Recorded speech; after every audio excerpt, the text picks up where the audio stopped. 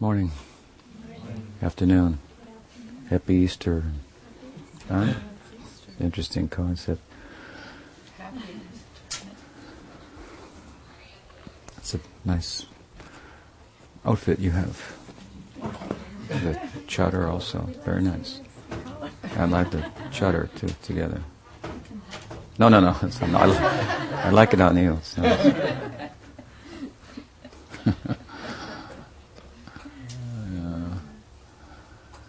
Well, it's nice of you to come, and nice to be hosted here again. It's the second time I've come here, and once before, a couple of years back, I guess, was on Govardhan Puja, right? It was a nice evening. Yeah, and we've been meeting for the last couple of days, so I thought I'd just ask for questions this morning. You seem to like the questions sessions, and they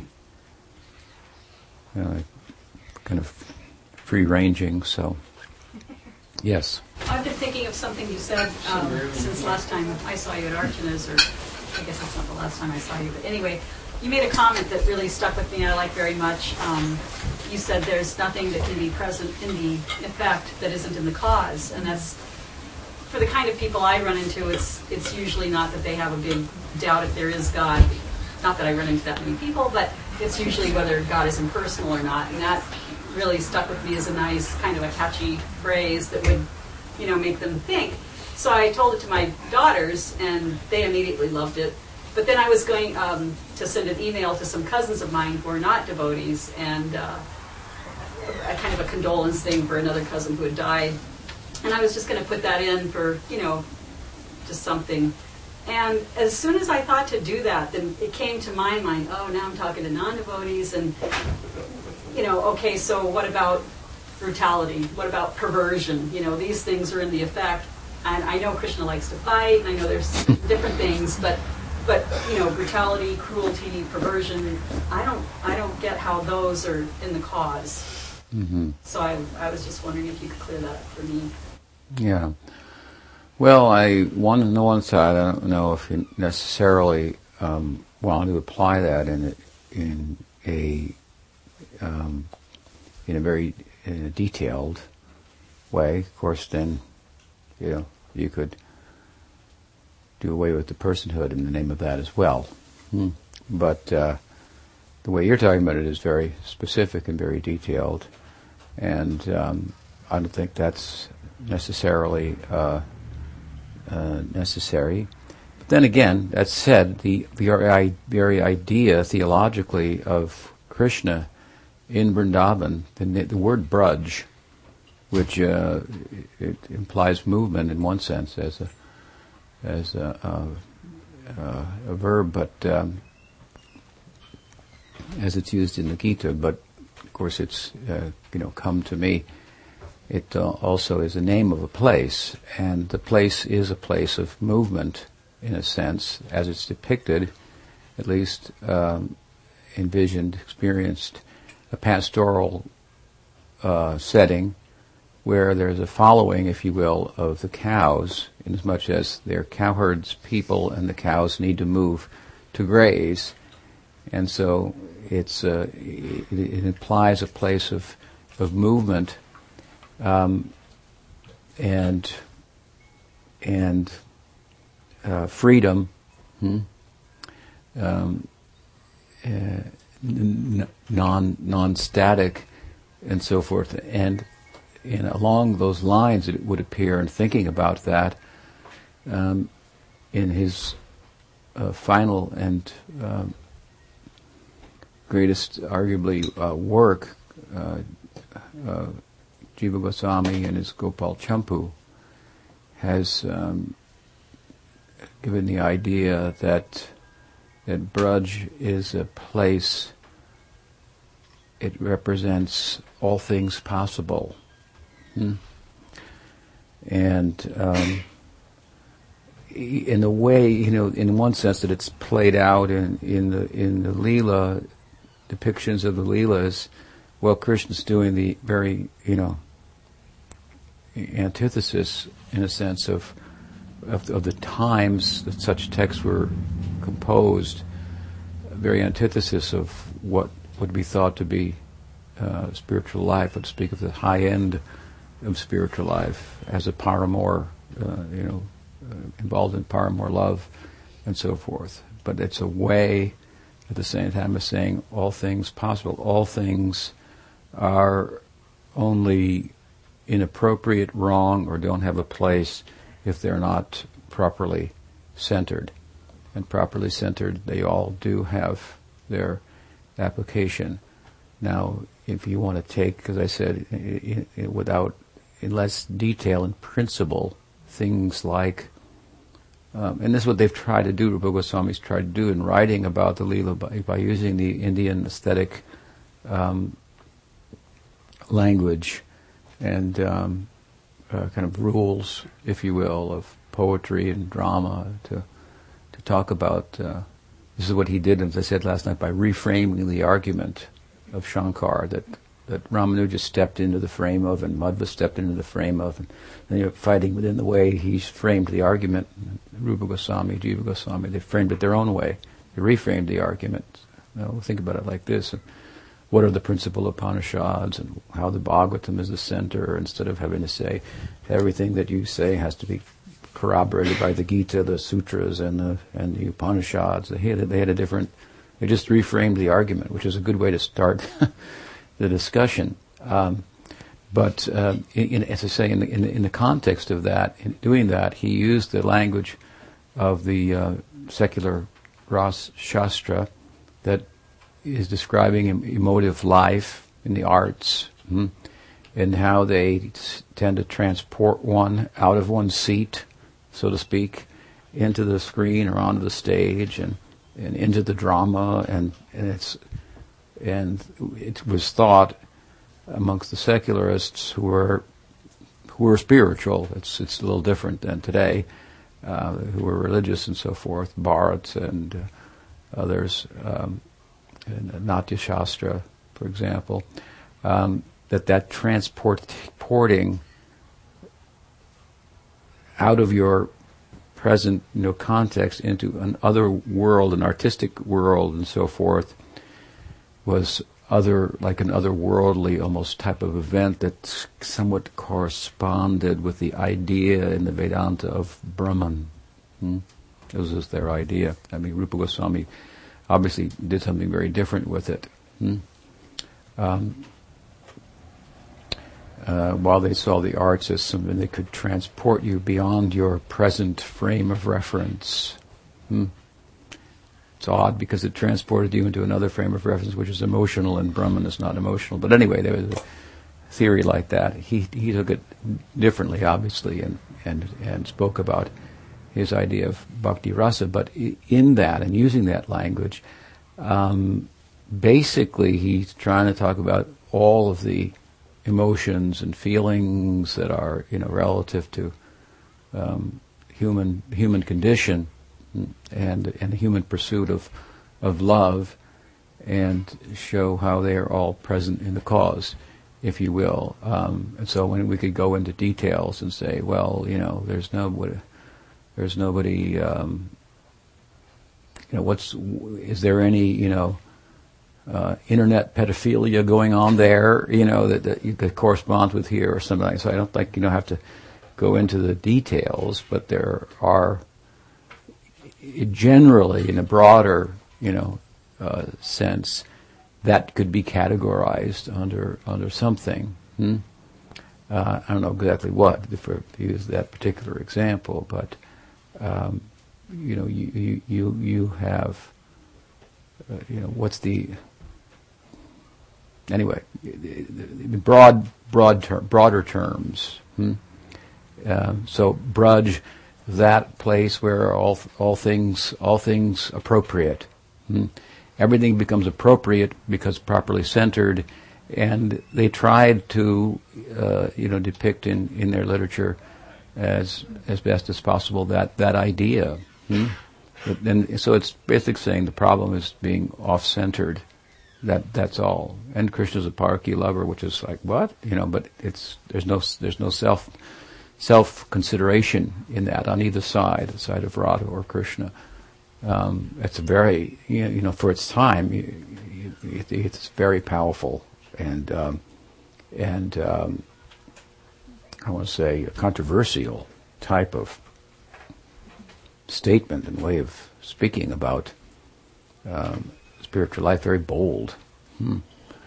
So anyway, with regard to your question, I think you have to look at it a little bit more broadly and say, the human condition and its pursuit of love, ultimately, in pleasure, if you will, which is everyone is about in one way or another.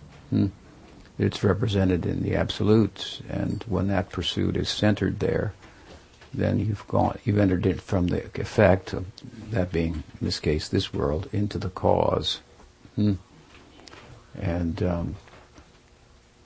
then there's the idea that the effect is related to the cause, but it's turned around backwards, something like that. The idea of a reflection.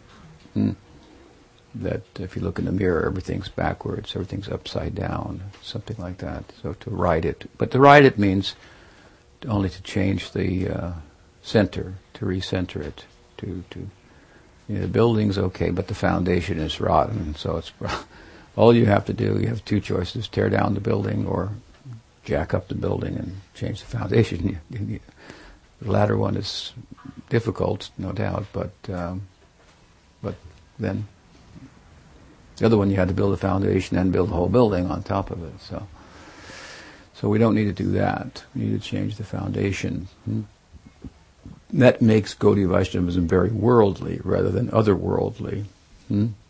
It's not a world-escaping type of theology.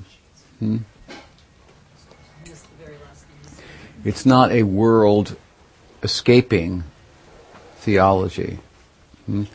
It involves a step back from the world enough to see it for what it is and then interact with it in a different way than you were previously without understanding it. So that's why we say, for example, renunciation, detachment.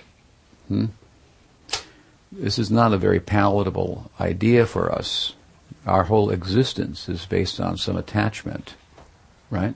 Our sense of self is based on our attachments, our desires, our likes and dislikes. And dislikes are the other side. There's two sides of the coin: attachment and what do we say? Repulsion. Yeah, attraction and repulsion. So, our conventional ego is comprised of that which we were repulsed by and that which we're attracted by. So the idea of detachment is very uncomfortable because our sense of I is at risk there. This was Arjuna's problem in the Gita when he asked Krishna, please, it's a battlefield as the setting, right? And ostensibly it appears that there's a battle between family members that has to take place, and it's a religious war and so forth. But on another level, of course, it's a battle that involves deconstructing the conventional ego that's made up of this attraction and repulsion, and the problems with it, because we're looking for some ground to stand on, some firm ground to stand on, some security, and in the context of that, some relationship, love, and so forth. But if our very identity is made up of our sense of mine, when in fact nothing belongs to us, as time tells us, then the identity that arises out of a sense of mine is as false as the sense of mine. If we agree that nothing belongs to us, ultimately, we're renters or something like that here, in a sense, we don't own a home here, then the identity that is formed by my attachments, what I think is mine, I'm American because this is my country, and I'm a mother because this is my son, and I'm a few different things. I'm a father, or I'm also a daughter, as well as a mother, and how I look at it. But all those identities are based on some attachment to things that appear and disappear. in due course. So the very identity is shifting, and so we feel insecure as a result of that. And we seek firm ground to stand on, and we think by acquiring more things we'll get the ground, but it's like quicksand. We just the more you move, the more you go down. More implicated you become in a made up sense of I. The word in Sanskrit for the conventional, as I'm referring to it, ego or identity, is ahankar, and aham means I, and kar means to make. So it's a made up I. It's an I that's been made up, and it's thought in the sacred text that which exists will always exist. So we should get used to one another. And that which doesn't exist will never exist. So the made-up I, when we say it doesn't exist, we mean it's not sat, it doesn't endure, and it's not self-luminous. It's here today, it's gone tomorrow. So it's not real. That's how we think of dreams. It's not real because it was just short. Well, our waking sense is a state of things endure and within our reach a little bit more, but they're really just as intangible and transient and here today and gone tomorrow, as we say in common English parlance, as is the case in the dream state, if you will. And as in dreams, you meet a prince and then he turns into a monster. That happens in the waking state too. Perhaps more often than not, even. So it just takes a little longer for that to morph into something else. And ultimately, of course, the thought is that suffering in material life is born from the womb of attachment. What does the Gita say? That dukkha yona evate. That suffering is dukkha yona. Yona means womb, so this is a Buddhist kind of a idea, of course, and it has its place in Vedanta or any essential spiritual tradition. If we want, as we do, enduring happiness, we're not going to get it from things that don't endure and attaching ourselves to them. So at the same time, the idea of detaching is rather uncomfortable because the sense of I that we do have, however theoretically we can agree with the idea that it's false and here today and gone tomorrow and it's a made-up I, it's kind of all that I know. I can theoretically know more, but my experience is lacking in that regard. That's the problem, right? And so the task, if you will, of deconstruction or detachment is a little bit challenging. That's why in the Gita it is the real battle. That's, as I said, it's on a battlefield. This is the metaphor, if you will. Arjuna has to fight with family members and so forth, but he asks Arjuna. He asks Krishna, can you take the chariot, drive it up, that I may see who's assembled here, what I have to deal with. He was a warrior. And so Krishna obediently does the bidding of his devotee, and which is a very profound theological point in the very onset of the text. That there's that the love of God and God, these two are one and different. You can't have the teacher without the student. You can't have the student without the teacher. You can't have God without love of God. And so there's a oneness between them. There's a correspondence between them. And I said last night, sometimes people have a hard time believing in God, but it's a little harder not to believe in love of God. Because it has it's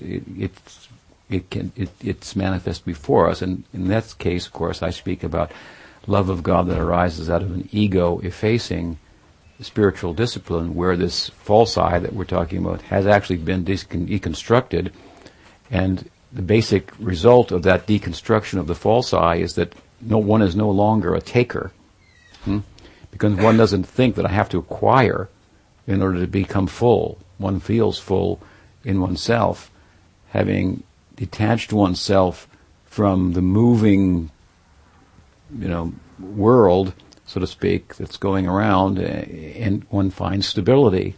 But our view is not a geocentric or a heliocentric, but an atmocentric worldview, that the matter is moving around consciousness. The observer is stable, and the world is constantly in flux around it. So to become centered on that means to get some stability, security, firm ground to stand on, some clarity, some conviction, some happiness. Because it's not a real happy life being a slave to the mind's demands and the demands of the senses, which often pull on us in different directions at the same time.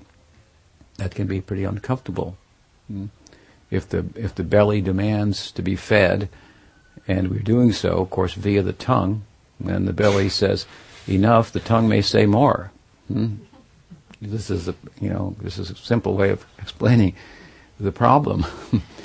So, and we are slaving, so to speak, identified as we are with this particular arrangement of matter that's just arranged for a short period of time, that we think of as ourself, both the psychic and the physical dimensions, and we're servants of it, so to speak, and its demands.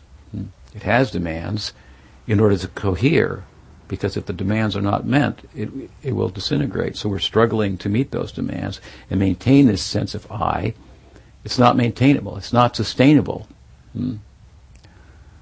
Long, long time ago, I wrote an article about sustainability. It's been lost now, but it was when the ideas of sustainability about 30 years ago started to come out and so forth. And I made this kind of point.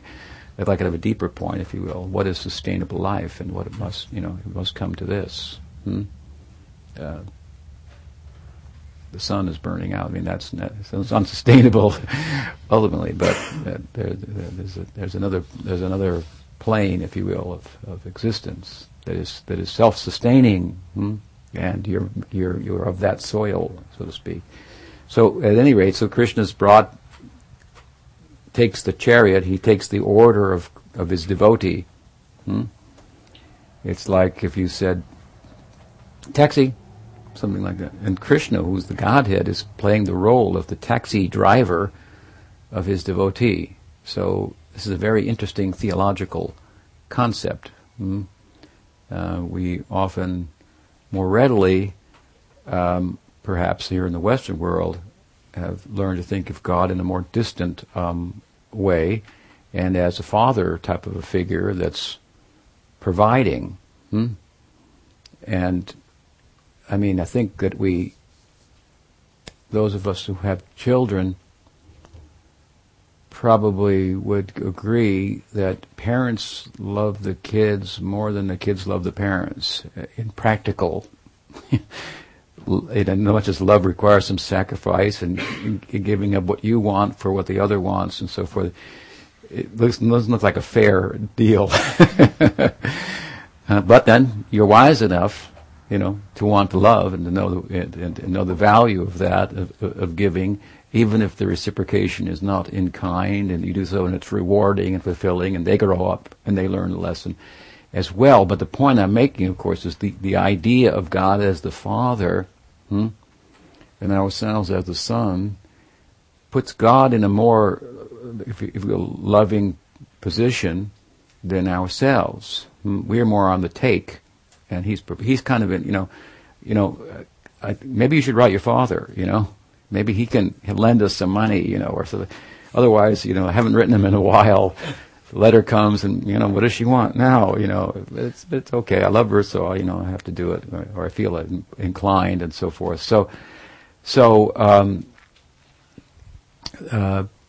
There was I've told a story before that a monastic from our tradition years and years and years ago, and probably in the late 20s or early 1930s, was sent to Europe, England, which at the time was the leading power of the world, and India was under the subjugation of the British, under British rule. And so this monastic was sent from our tradition to speak on behalf of the tradition and its ideas, and with the idea that it had more currency than to bring value and meaning and happiness and fulfillment to the human society than the British rule or the direction, if you will, that the Western world was taking the rest of the world. It was taking the world in a direction of things. Things, really. This is what we find, that science, which the methodology for which modern science, we all do science, obviously. We all collect data, without thinking about it, and then we make decisions based on the data, and we go forward. It's not a big deal. It's not. We do it. We touch fire. We know it burnt us. We think I got some data. I won't do fire burns. I won't do that again. I mean, that's basically what science is. You get facts, and of course, then you make determinations about the facts. It's just like conspiracy theories. They're full of facts, but just how you interpret them that makes you crazy or sane. So it is with science. They're just facts that are interpreted in different ways, and we interpret largely according to our bias, which is inevitable. We try to be less biased and more objective, but as long as we're attached to the body and mind sense of identity, there's no way you can be entirely free from bias, because you have a perceived need. That identification with the conventional ego imposes a need upon us, a necessity to maintain it, to sustain it. So as long as you're in a compromised position, you need something. So if you need something, that is going to play into your decisions about how in anything you do. If you have no need, you're completely self-sufficient. You can be completely objective if you don't need anything from anyone else. I mean, it's obvious that, we for example, in the scientific community, scientists are paid by corporations, and sometimes they fudge the science or make it look a certain way, and that doesn't mean the industry is corrupt entirely or anything, but just an instance. This is obvious, common, knowledge. Thomas Kuhn wrote about it a long time ago. And so it's our human condition. Scientists are basically humans first, and scientists second. And the human condition is a biased, compromised condition. It's a made-up I, so to speak. So at any rate, the world was going and still going in that direction. Science, a more systematic approach to what we all do that is science, sophisticated with instruments and so forth, finding out facts, and then handing the facts over to technology, and then applying the technology in such a way as to with a view to improve upon the conventional ego, which is a problem. The conventional ego, as I'm speaking of our identity, derived from identification with our psychic and physical dimensions, that's here today and gone tomorrow in due course, it's a problem. And so we're trying to improve upon it, extend the life, overcome disease, and then you do get some accomplishments through that we do away with the Black Plague, so faith is coming, right? So faith started to move, right, from Christian Europe science was born as a Christian, modern science. Then later it started to become agnostic. Now it's in an atheistic phase in its adulthood, its adolescence. I want to say it became agnostic.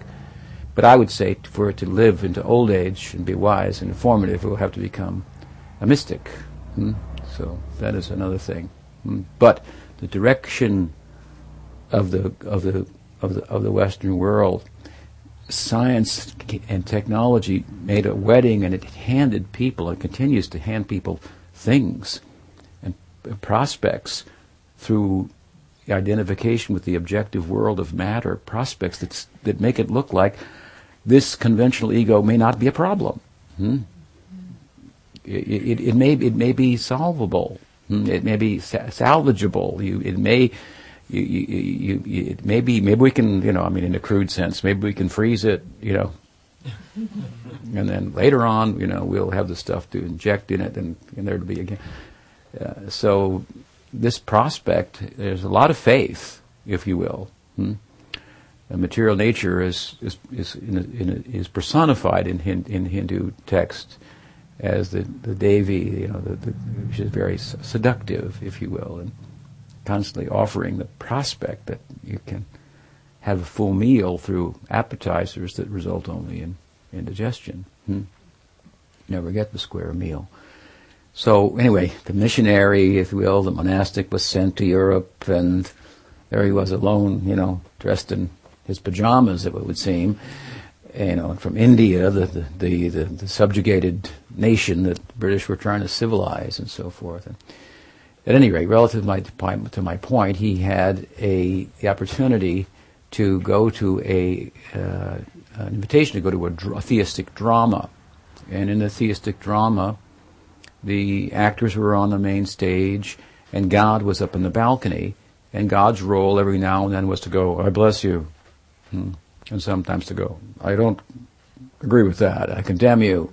He had a small role, that's what I meant to say, in the whole thing. It was big in one sense, because if he said, "I bless you," it was a big deal. If he said, I don't, that was a big deal too. But he only had a couple lines.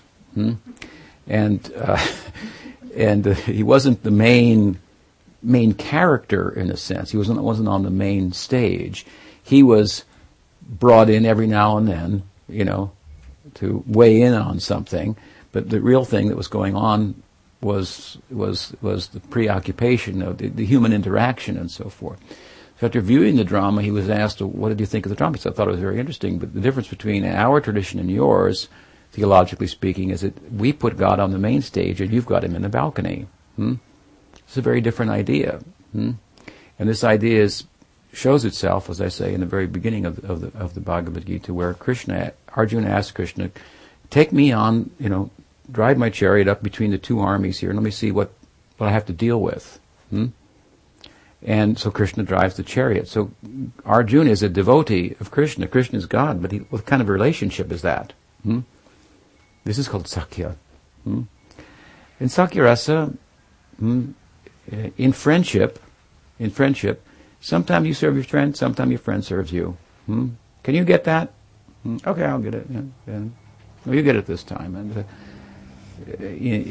so this is the beginning of the end, if you will, friendly love as we know it in human society, beginning of the end of reverential love that creates distance. If I was to say to you, I've used this before, if I was to say to you, "I'm God," I'm not. If I was, and you believed me, you might say, "Oh my God," and then you might move back a little bit and think, "Oh my God." So it creates some distance. So that's a valid spiritual reality. You have in Europe, Western culture, you have this, to use the Christian idea of God as it was thought in Europe. You have, the church is very the music is very reverential, and you have the classical artists like Beethoven who wrote religious music and so forth, but it's not very, it's kind of not participatory very much, and it's very kind of reverential. So there's a place for that, no doubt, reverential love of God, but and everybody knows that. That means God's up there and I'm down here. But if there is love of God, is there a possibility of the full spectrum of love? Could there be friendship with God? Could there be parental love with God?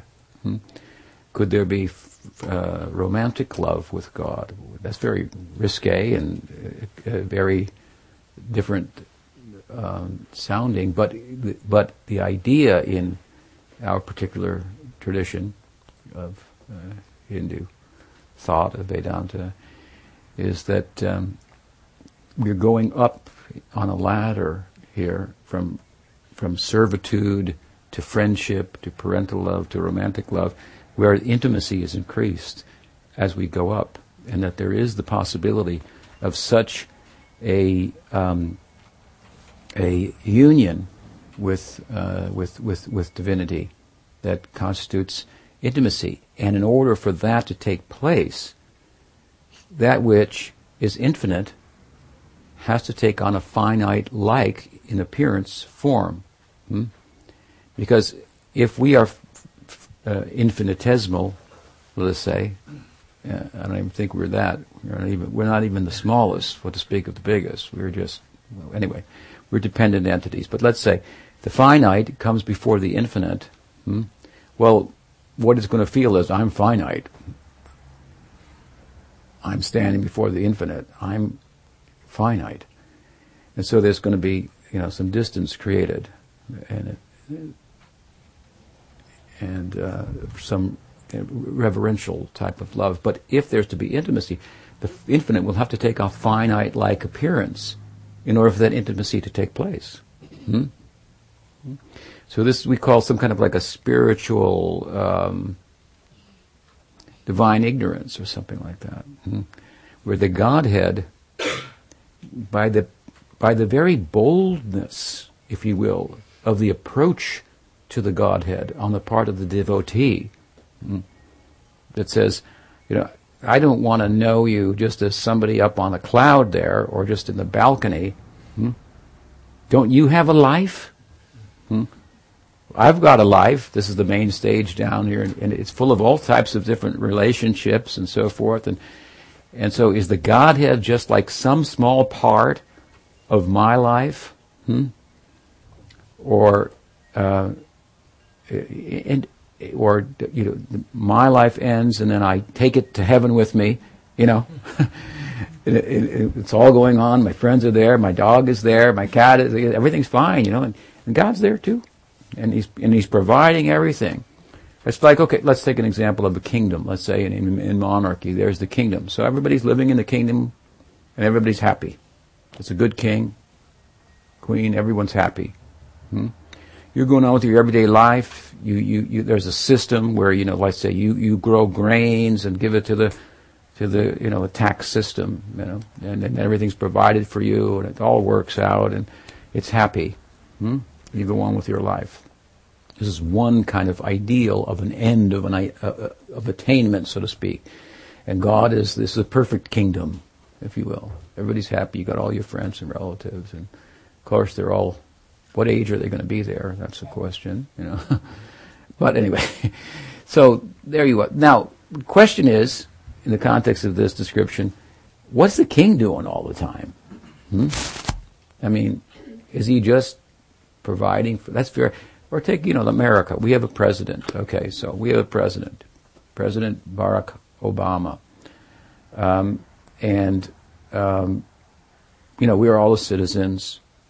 So, we don't know the guy very well, We hear things about him. People say different things. We voted for him or we didn't vote for him. He's the president. We don't know him.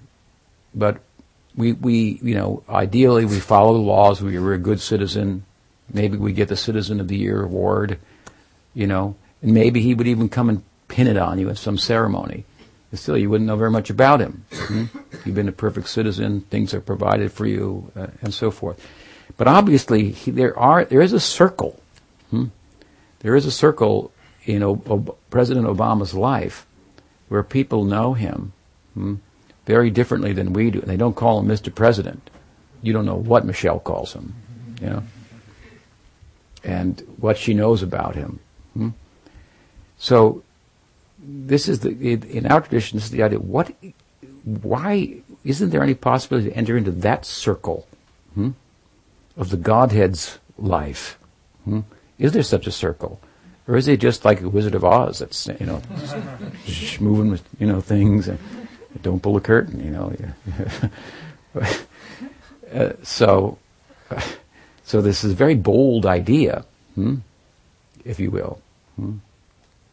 Like beyond reverential love. And And you find, a semblance of this in Sufism, in Rumi, for example, and you find it in some Christian traditions, and even, isn't it, in the idea of being the bride of Christ, and this Teresa of Avila, for example. You find hints of this in different traditions, and as I say, in the Sufi, which is kind of an Islamic and a Hindu kind of merger, and in some esoteric forms of Christianity. I mean, you don't find Teresa of Avila's praying for bread or something like that. Give me some bread, and I mean, God could give you much more than bread. He could, that's just a thing, and you're not a thing. You're consciousness. What are the possibilities of being that arise when you identify yourself as consciousness rather than matter? And you don't need anything. You don't need anything. You're in a good position to love. Right? And we know that psychologically. The worst thing to do is try to get in a relationship when you don't feel fulfilled enough in yourself, and you're expecting that all from someone else. So it's a bold idea that we enter into that dimension of the Godhead's life that's private. Can you go there? You think, well, that sounds interesting, but I mean, even if there was such a private realm, why would God let you in necessarily? There's a very good reason, because that's what really makes him tick. That's what he's really about. Yeah, he provides things for people who want things. Okay, take it. You want things, take them. Within certain parameters. You want eternal life, you could take that too. Big deal. People come to me for things. I hate to tell them, but they're not a thing. But they think that by getting things, they'll be better off. Oh, anyway, so I give them parameters within which to gather things that, if looked at carefully, that system, for example, in the sacred texts of the Hindus, that system for getting things is secretly about something else. You see, there are these rituals that you perform. You want a good son, you perform this ritual, face north, south, coconuts and fire and this and that, and it happens. You get a good son or a good daughter, or you get this or that. So what you get, the things, and then what else do you get? You get some faith in the texts that they have. There's a way of, by conforming to the texts, I can get what I need. And then so you look at the texts more seriously. You have faith in the texts, which is a form of revelation. And then so you look at it more deeply, and then you realize it's talking about something else. It's saying that rather than getting things, you're not a thing. The best things in life are not things. And you're the best thing in life. If there's anything in this world that most resembles God, what would it be? Well, it can't be anything. And what I mean by things are the manifestations of matter, that now it's a tree, then it's the earth, then it's something else, right? It's nothing. It's just constantly in transformation. You can't get a grip on it. God is thought to be something enduring, something tangible, actually. It's funny because people think things are tangible, and they're really not at all. The whole objective world is you can't even touch it. You can't. It's more consciousness-like than it is matter-like when I looked at through, for example, a quantum lens, which even the scientific community is some people argue very well is still resisting. They still want it to be like classical, and there are hard things out there that you can touch and so forth. So it takes time. It takes time to change, for the paradigm to change, because people are attached. Because it works on a certain level. It works means it provides things on a certain level, and the prospect that I can become, that the eye, conventional eye, as I said, can be salvaged and so forth. So, this bold idea, let me enter the private life of God. Does God have a private life? So it's an interesting idea. And then we find there are texts that talk about that. So first he finds, I approach God for things. This is like a very childish approach. Like children say, I want this, I want that, I want. That's what they do. I want, in an early stage, I want. That's how they relate to the parent. So it's very one-sided, right? It's very childish. But by approaching the acquisition of those things through the system, you develop this faith in the text. And I'm talking about the earlier forms of revelation on the East, the Upanishad, than the Western Christian form of revelation, which, of course, obviously they have some correspondence because they are genuine forms of revelation. If there's only the interpretations of them that put them at odds with one another. If we look deeply, we find common ground, and you can ask Fred and his beautiful wife here about that and read their book. About the different faiths interacting and finding common ground and so forth. Saffron Cross is the name, right? So from an orientation towards God as an order supplier, if you will, you send in and he supplies, to the idea that, why shall I pursue things? I'm not a thing. I'm consciousness. I'm subjective. I'm not objective. I'm not part of matter. I'm consciousness. I'm experiential in nature. Matter is not experiential. It doesn't experience itself. Some people think, consciousness emerges from matter. That's like saying that experiential reality emerges from non-experiential reality. Experiencing reality cannot be found in a non-experiencing reality. I mean, that's just pretty simple math, if you will. And all examples, of course, that was given in the scientific and philosophical community of consciousness emerging from matter, examples in nature, they all carry with them the fact that something that which emerged, something about it was present in that which it emerged from. In some form it was already there, in other words, and came out.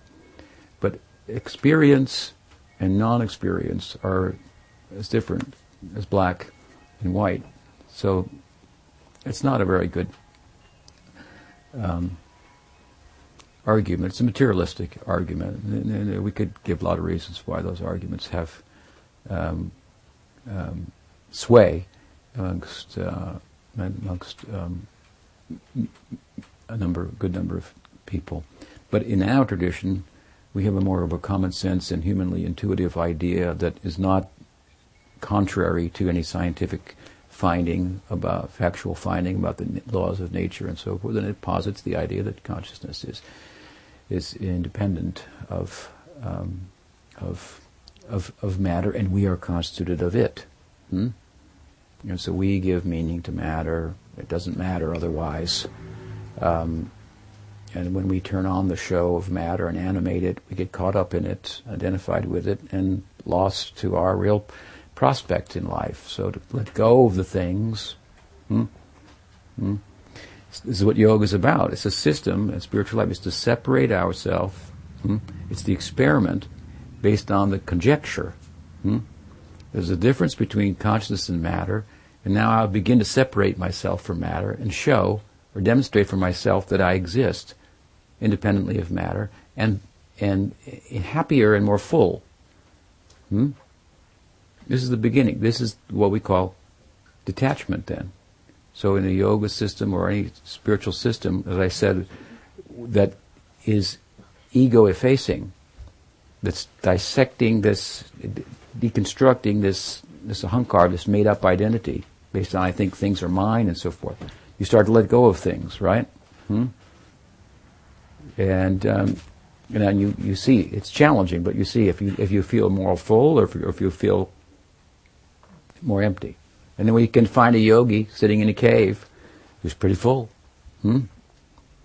He's content right there. You think, well, he doesn't even have a bed, to speak of, where he will get his next meal, or anything. He's content. So I'm just using an extreme example, but it obviously he's embodied. His body will die, but for all intents and purposes, as we know it in ordinary life, He's living independent of many of the things that we couldn't think we could not possibly live without. Yoga is showing you could live without these things, and you could live better. How much better? He cares about nothing except everyone else's plight. How full is that? You understand? He or she, that yogi, yogin, cares about nothing for herself, but only for the sorrow and the plight of others. How full is that person? And what is that based on? Experiencing himself as consciousness rather than matter. That he could have that his capacity to love could grow and expand so far and so wide as to include all animation. It's an incredible idea. And of course you say, well, he has to die too, Yeah, well, you can unscrew the light bulb, but it doesn't mean electricity's gone away either. Yes, that's a fact. The body, biological life, that's what comes and goes. But we're saying life is not biological. That's not what it is. We're trying to find it biologically. They can't find it biologically, right? You can talk about evolution and how it morphs and so on and so forth, but what it is, that's another thing. And our position is it's not biological. We have a biological organism that we are identified with, that we've somehow animated, if you will, or brought into being, magically, no doubt. Magically, in one sense, it is magical. People say, oh, you believe in God, you talk about magic. I believe in, science, facts. You believe in magic only. But the idea, if I said to you, this floor can actually talk and feel. This floor potentially can feel and say, ouch. You'd think I was crazy, right? That's what it means to say that the brain, which is made up of the same thing that the floor is made up of, just configured differently, but the same stuff. There's no different ingredient there. Just arranged differently. You just turned a floor into a brain. And it happens. I said that it's constantly in flux, material nature. Floors turn into brains. And suddenly now the brain is feeling. Let's say the floor is feeling. People say you're crazy. That's magical thinking. This is what the naturalist believes. This is his or her faith. We don't believe that. But we do believe that we do believe in magic in another sense. We believe that there's more to life than what meets the eye and the mind, and we're a unit of that more. That's why we feel in human society we could do anything. We have that. Animals know their limits. They know their boundaries. We don't. We think we could do anything because the self is not really confined by matter, and it's coming to the fore in human life. It's starting to experience itself, self-awareness, that is human life. What is my prospect? We try to pursue it by flying in the sky with airplanes and going to the bottom of the ocean to find airplanes that fell in the bottom of the ocean. But the yoga idea, the spiritual idea, that pursuit that you're all about can be perfected by going in a different way, rather than going out and acquiring, which fosters this false identity, going within, and finding you're not a thing, you're consciousness. So the beginning of this, moving closer to God, if you will, than just God being the order supplier who gives us things. I mean, how boring is that to God? Okay, you're not a thing and you want things. And that's just going to make you think you're a thing. But, you're an independent, I give you some will, so. Okay, do it like this, at least. Do it like this. And as a result of doing it like this, gradually you may change. You get some material fulfillment and think these sacred texts work in this way. And then you hear something else in there. You become interested in another section that you weren't interested in previously. Because it wasn't about getting things. It was about giving up things. And that was just not, something that you were interested in doing. So you start to give up. This detachment. It's a wise idea, a little painful, but what it is really is the detachment is the first step in getting closer to people. You have to step back, as I said in the beginning, from the world to understand it. Then you can, and properly understood, you can interact with it without any negative repercussions. So, if we move from asking God for things to approaching God to know, rather than to acquire and own, to know, to have knowledge, I'm not things, I'm a unit of knowing, I'm self-luminous, and so on and so forth. This is good. But now we want to move further. Further. I said we want to get closer to God. You would think that, okay, not asking for things, instead pursuing an eternal existence, that's about the limit of what you might ask for. But we're talking, as I said earlier, something more. To enter into the private life of God. Why, if he had a private life, why would he let us in? Because that's what he's really about.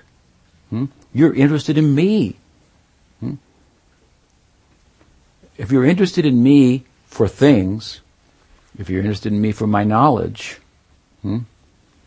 I'll give you, but I'll remain a little aloof.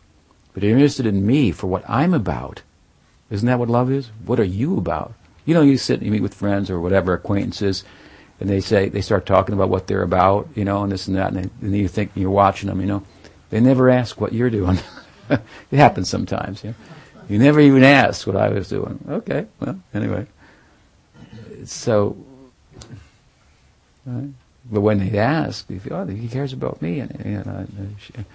So, what this Hare Krishna chant is about, asking to know what you're about. What turns you on? It's an odd way of saying it, but what makes you tick? What's your, and can I get into that realm? He must have come in. Nobody cares. Come in. Yes, this is very powerful. So why would you think that the audacious kind of ambition to enter into the private life of God would be accepted? This is why. People like other people to be interested in what they're about. That's what makes for loving intimacy and so forth. So this is what is going on in the Gita. And it begins, of course, we're talking about two things. We started talking about detachment being what I'm saying is the first step in love, stepping back so you can see things for what they are and then not get rid of them but enter into them.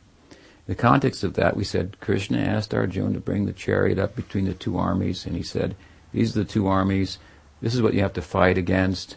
And I stopped the chariot right here in front of Bhishma and Drona, who was his guru and his grandfather, who he was very attached to, and they were on the other side. And Arjuna realized, I have to kill my attachments. That's what he's talking about. Holy cow. That is I could have killed a lot of people. I'm a warrior, for a good cause. But to kill my attachments, my whole identity as a warrior is going to come apart. He realized the task that is being placed before me is to dismantle my conventional ego entirely. It's a non-violent affair, but because it's not violence to anyone else. It's destroying the false notions that you have that produce the violence that the meanness that we have towards others. Because the false sense of self is one in need, and therefore you have to take in order to maintain it. So we all have to be exploiting on some level, taking on some level, just to preserve this sense of identity. We can't be a full giver, lover in the full sense. So the killing of the false ego, which is hunting season is open all year round, and you don't need a license.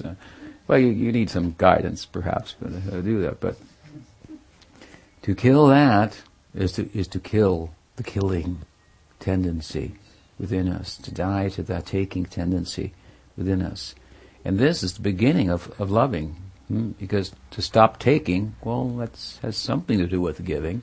Now we go further for giving, and giving ourselves to God in terms of, well, what are you about, and how might I, facilitate, be a participant in that life, that very bold, audacious kind of aspiration to which the doors of heaven, if you will open.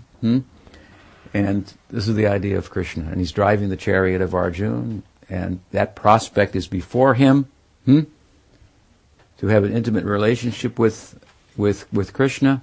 But there's a prerequisite in the context of pursuing that. First, you have to get rid of some baggage, attachments, and so on and so forth. And so it's a formidable kind of task, but in bhakti, it's not the task that itself is the end.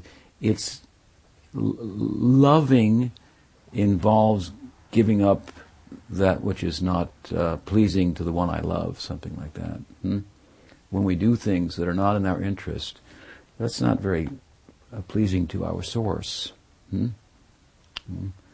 So our renunciation, our detachment, if you will,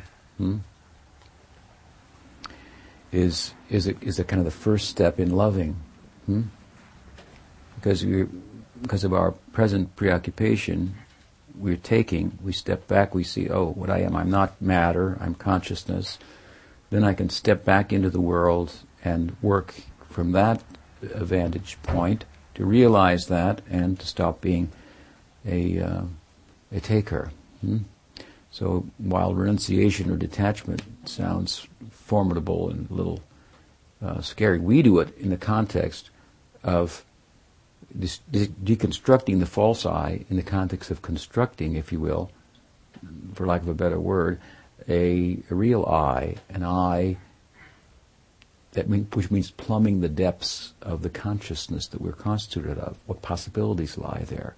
If I make an identity out of matter, that's like making a castle out of sand. Okay, on the beach. Right? But there's also the possibility, it would seem, that I could make a castle, an identity, let's say, out of consciousness, because it's consciousness that makes the sand castle. Right? The forms and shapes of the world, there's consciousness behind it. What's behind this house? Consciousness, right? So consciousness investing itself in matter causes matter to take shapes and forms and appearances of such, at least, to our mortal vision. So why not consciousness reposed on itself, exploring its possibilities, its potentials in relation to its source, cannot result in shapes, forms that are consciousness constituted, that are all centered on the actual center, and therefore cause no conflict with one another. Our present forms are off-center, and they're in conflict with one another, and it's problematic. So this makes for a world, if you will, of spiritual interaction and the possibility of love. So in the cause, the effect, there's a relationship. Here we're pursuing love, right? So there must be love in the cause, not just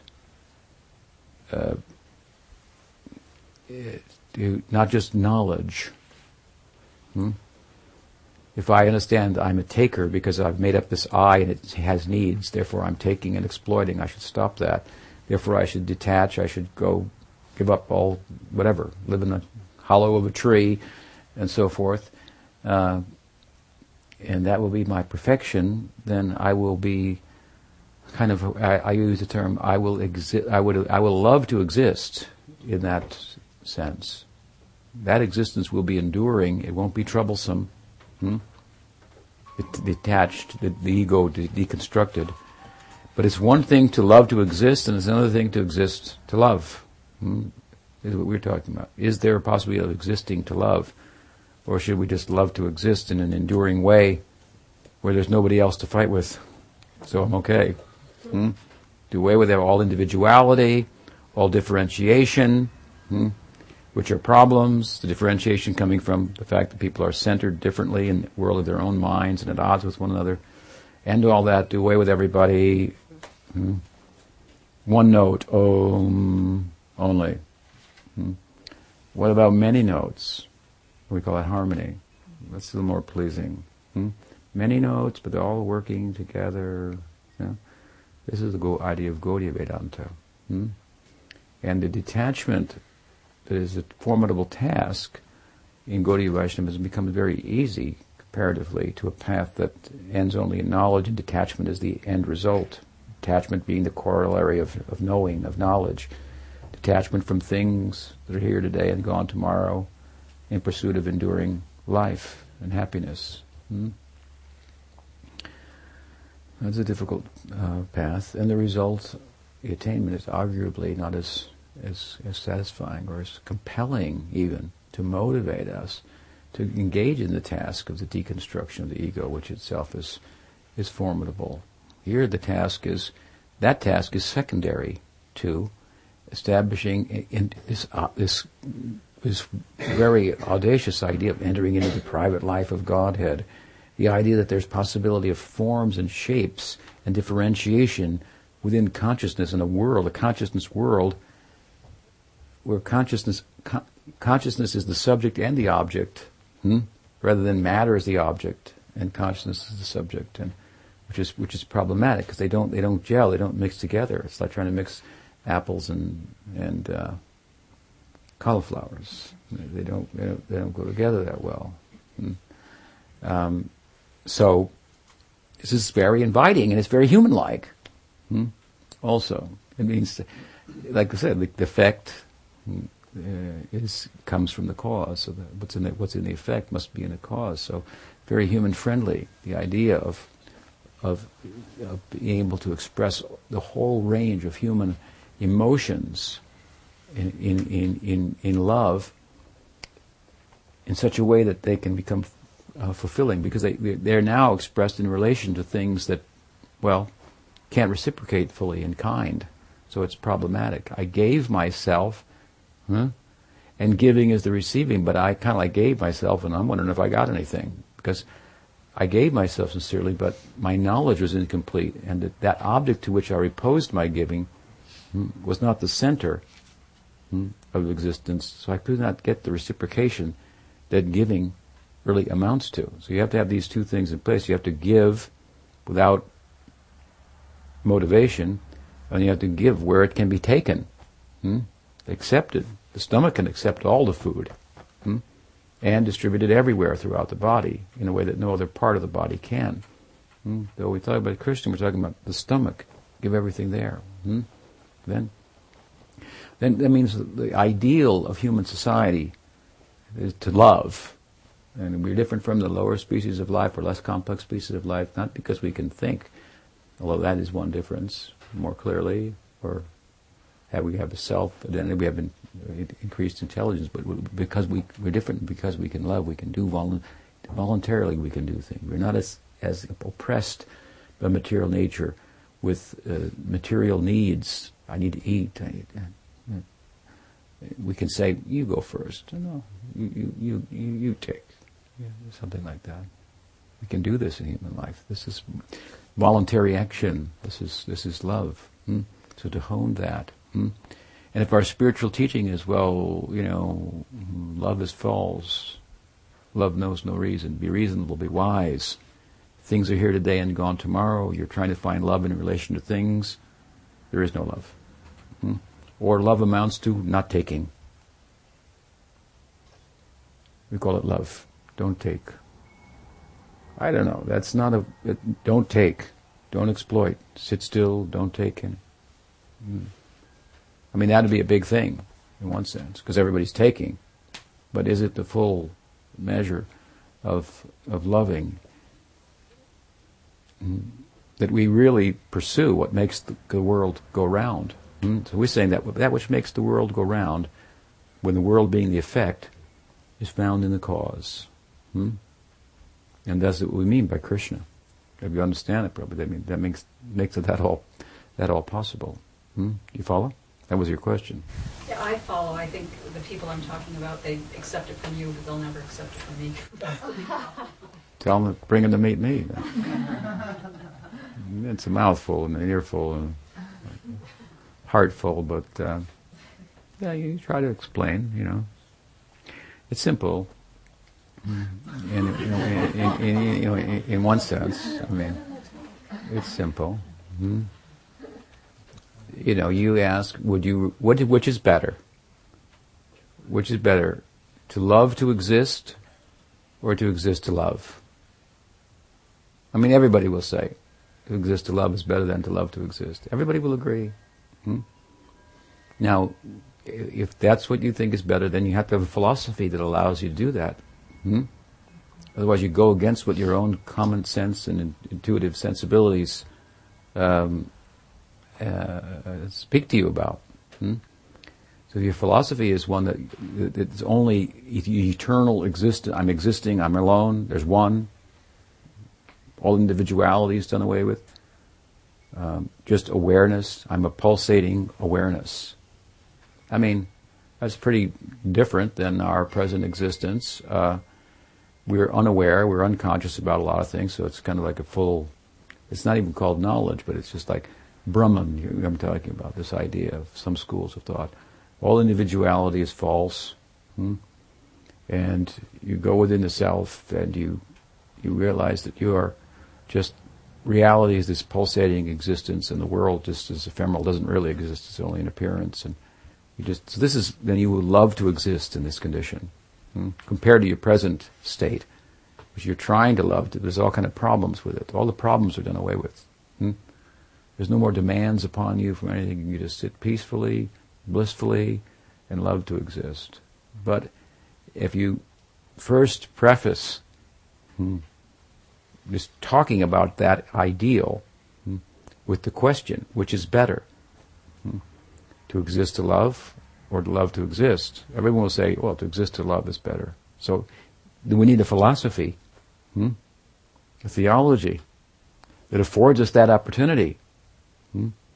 You yourself, by saying, yes, better to exist to love, then you have to throw that other philosophy out, because it doesn't agree with what you intuitively feel. Don't overthink it now. So I'm asking, don't overthink it. Just what do you say naturally? I think it's better to exist to love. You need a philosophy then. That means there has to be a God. You understand? There has to be a significant other. You think about it. Self-love, okay. The Atma, consciousness. It exists. It's self-luminous. Means it's a unit of knowledge. I mean by that, self-luminous. It doesn't transform. It exists. Sat, Chit, and Ananda. What does Ananda mean?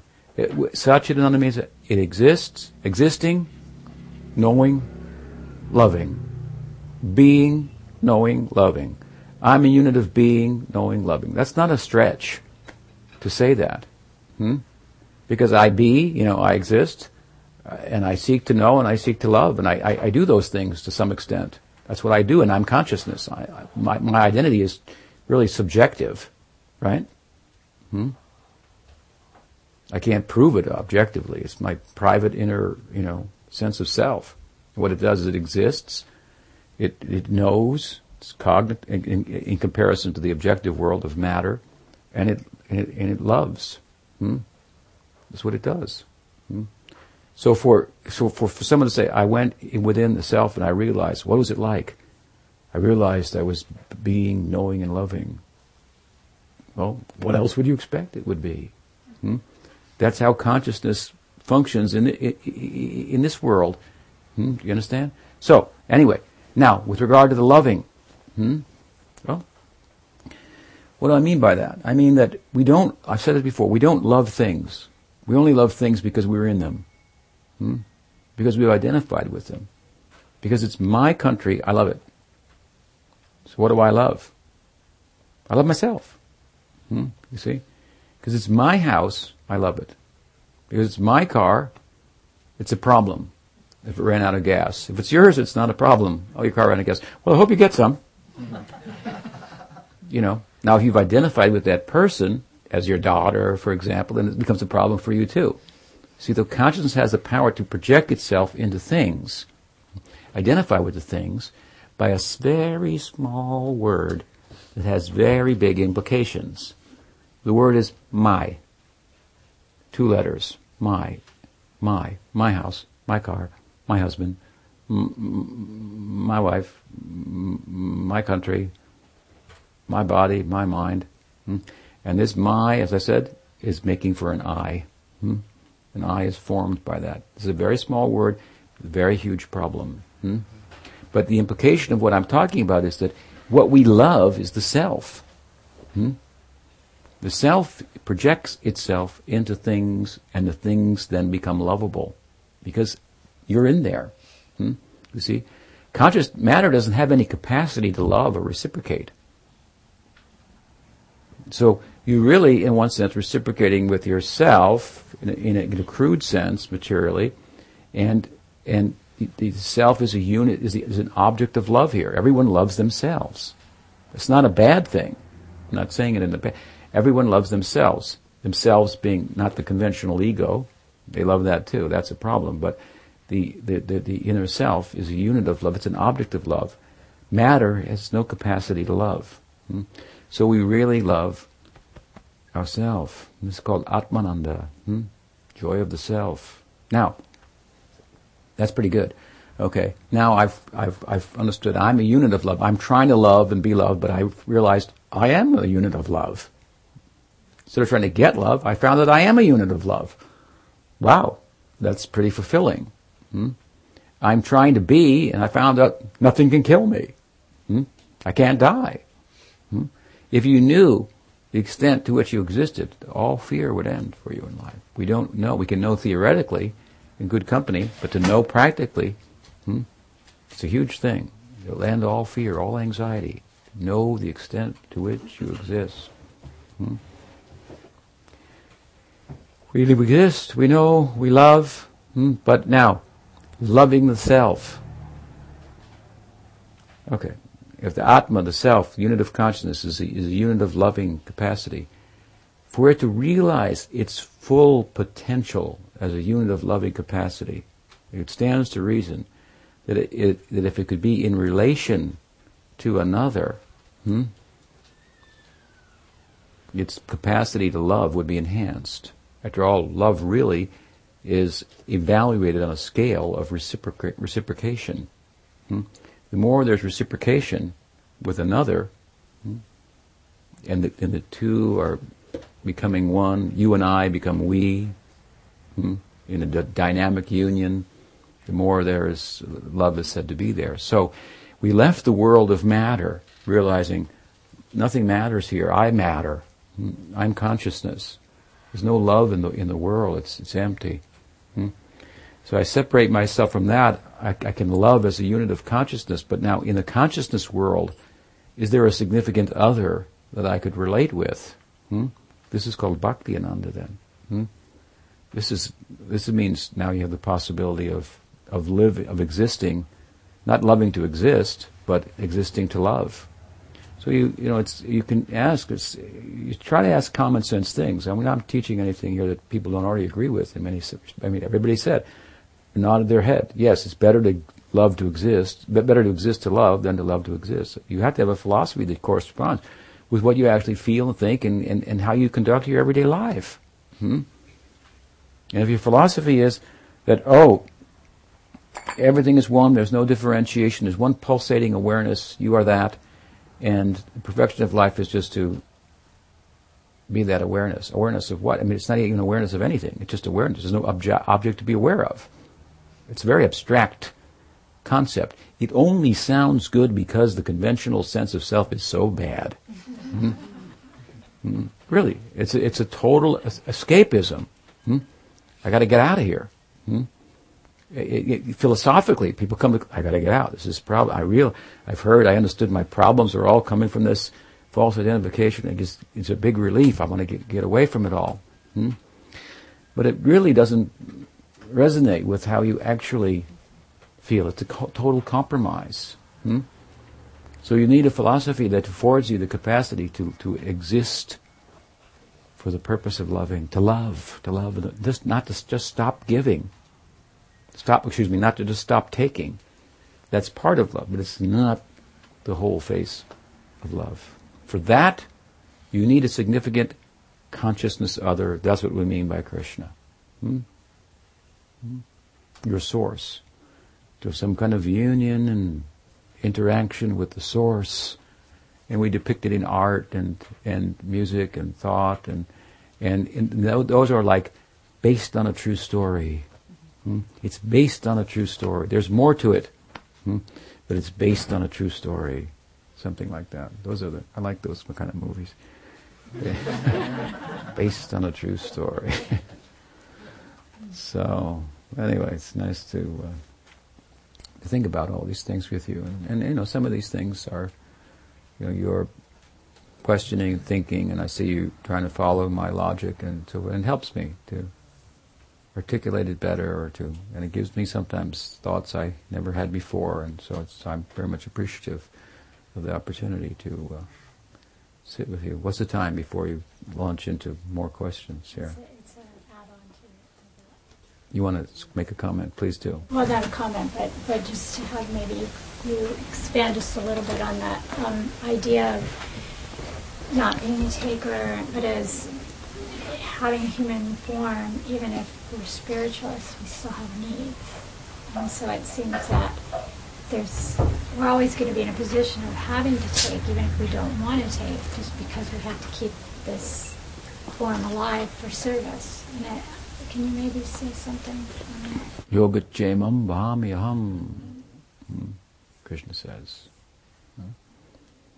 You have a sadhaka day, means a practitioner's body. So what you're saying is, well, I have a practitioner's body, I'm pursuing spiritual life and the ideals that you're talking about, but it's kind of like partly material and partly spiritual. It's how you use it. So you have to use it completely spiritually. And then all its so-called material necessities will be met. That's how you spiritualize the sadhaka deha. That's why it becomes perfected and worshipable. Therefore you take the form of the guru, the perfected siddha, you put her in a sacred place. That place is like a tomb. You worship. It's a worshipable place. Whereas ordinarily in Hinduism there's cremation. Cremation. But for the sadhu, we don't have creation, because the sadhaka deha, the practitioner's body, has been perfected. And so there's no taking involved in that, you see. You can be completely Krishna-centered in all of your human activities. Every interaction with your senses that the body's made up of, with sense objects, can be for a different purpose than a self-centered purpose. Can be for a God-centered, Krishna-centered purpose. And Krishna really, as the deity, more than any other manifestation of divinity that I'm familiar with, lends itself to that. I said Braj, it means all things harmonized, all things possible. So how it plays out in the sadhaka's life, the practitioner's life, is you can shop for Krishna, for example. I think I go shopping thing. You can shop. How can that be spiritual? But you could do it. You have the deity form of Krishna. You're going to buy some incense, buy a silk cloth, make it into a nice shawl, and put that this way. These things. This is a science, if you will, or a methodology, by which all of our human activities, even our psychological just needs, even our need for recreation. What to speak of our needs for eating, for sleeping, even of our needs for mating, all these things can all be spiritualized. That's why I say you step back only to enter into the world, and he said, Yogacchemam bhamyaham, I take care of my people. That's why Krishna is always surrounded by cows. I said cows are givers. They just take grass, and they give milk, and from milk you can make so many things: butter, yogurt, ghee, all types of things. Very nourishing. Right? We're in a cow house here. That's what you do for a living, right? Take care of cows. And sells raw milk. Family here. So, and they're very poor, but they're very happy. And you don't need much things to be happy. But the artistry of this and so forth, when we see Krishna with the cows, the idea is cows. The idea is cows need grass to eat, and grass grows even in the concrete. So you don't need much, but what they give is very considerable comparatively. So they are givers. And in India, of course, the cow, properly Hinduism, everything of the cow is used. Even the cow dung has antiseptic qualities, and they build houses out of it. And so you can make a really nice plaster inside, and bugs will stay out. And a friend did that, made it really nice, very beautiful. Cow dung plaster. You wouldn't think of doing that with another animal. So it's a very special animal. Really, it is. And I saw a documentary some years back that seriously questioned whether humans domesticated the cows or the cows domesticated the humans. And it is actually the domestication of animals, the principle of which domesticated animals is the cow. Marks the change, the shift between hunting and gathering and agriculture, which means you got to use your head a little bit more for agriculture than you do for your body for catching something. You got to use your head a little bit, I guess, too. But and of course, it's more sustainable. You could kill an animal, a cow, and eat it, or you could keep it over the winter, and you could plow the field, the bull, and the cow could provide milk. You could grow grains and have a stock for a couple of years, or longer. So agriculture, in one sense, is the beginning of civilization, and is brought about by this happy interaction between certain animals that have the capacity to be domesticated, and in the context of doing so, supply things for human society that are useful. So there is this, there's this in between. There's the wild animal, then there's the human, and there's this. You can't domesticate a fox in the way that you can a cow, and if you could, you wouldn't get much from the guy. So this idea has been.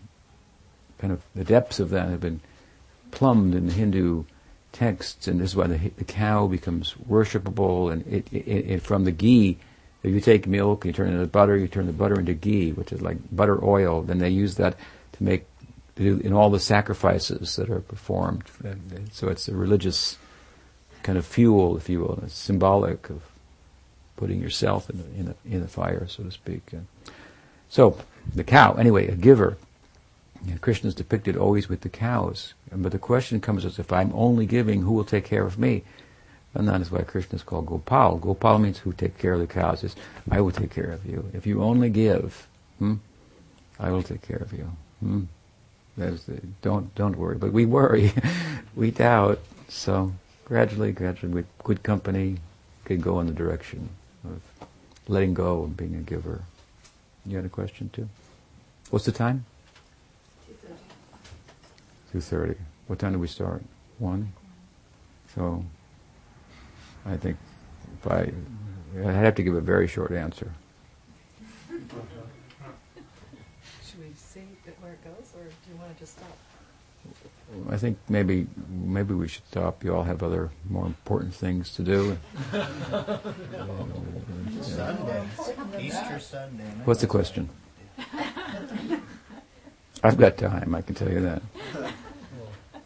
My world perspective from the time I became a devotee over the last 3-4 decades has been based on the idea that the world is suffering, which is the basis of many religious thought. Yeah, very Buddhist. Very Buddhist. But, that was like Dukkhalayana Shashvatam. It was really drilled in and that was like a focal point. Mm-hmm. Now, as I've suffered over the decades more and more, I've become aware not just of suffering, but of the intelligence of suffering. And so my worldview modified a little bit from just this is a place of suffering to this is a place of intelligence. And the reason why the suffering is coming is very intelligent.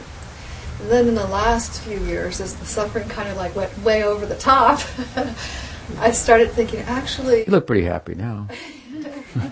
Yeah. Actually, it's not, I was thinking it's not really a place of suffering. The world is a love affair. Because we're given an opportunity to practice loving God here.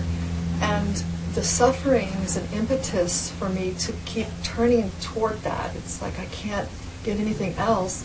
So the suffering pushes and it pushes and it pushes like that. So, and then I thought, well, so I was thinking like this, and I've even been speaking to devotees recently about this. No, yes, there's suffering in the world, but actually it's a love affair. God created this for us to express love, and His expression of love. And then I was remembering how when Brahma wanted to create the world, Krishna came and he gave him the mantra, Om Krishnaya Govindaya Gopijana Vallabhaya. So if these are the syllables that Brahma used to create the universe, what love was used to create the world?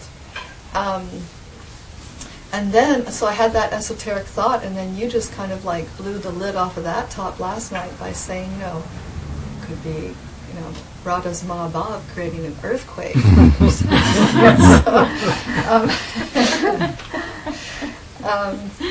Is it fair to say that the world is a manifestation of a love affair? And, where did you get that? Lokavatu lila kaivalyam. That's a short answer. Lokavatu lila kaivalyam from the sutras. That the lokavat, the world, lokavatu lila kaivalyam is lila, play. It means the world is manifest for no reason. God has no necessity. One who has no necessity, but moves anyway. What is the movement that arises in one who has no necessity? In other words, if I have a necessity, I have to move to make it happen, to acquire it. We move because we sense we have needs. If we have no needs, one could argue, you could sit still and not go anywhere. But there's another kind of movement that arrives out of the fullness of sitting, which is that you celebrate how full you are. You just, I'm so happy that so Leela meets is a kind of movement of Brahman, not out of necessity of lacking, but out of fullness. And so this is why the world is manifest, according to the sutras.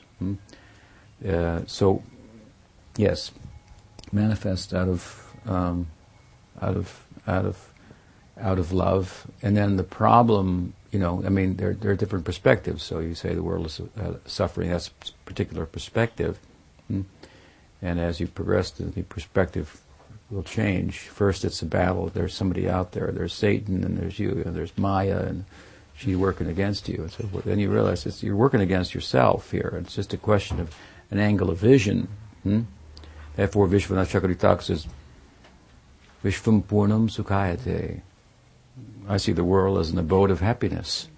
And then in the same school, you might sometimes speak of another way. It's full of suffering.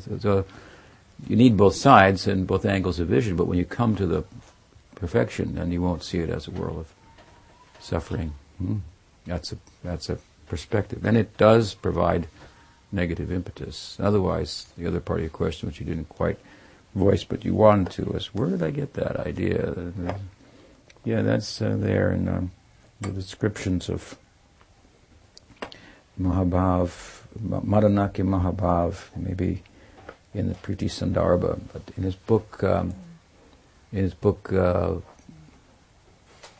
Religion and Philosophy of Sri Chaitanya, Dr. Kapoor, you can read about it there. He's given an English kind of rendering of that. There you go. Okay. Short answer. Could have gone along on that one, but let's stop there, and I think there's some lunch for everybody. And again, I thank everybody for the opportunity to sit with you and speak, and hope to see you all again somewhere soon. Hare Krishna. Hare Krishna.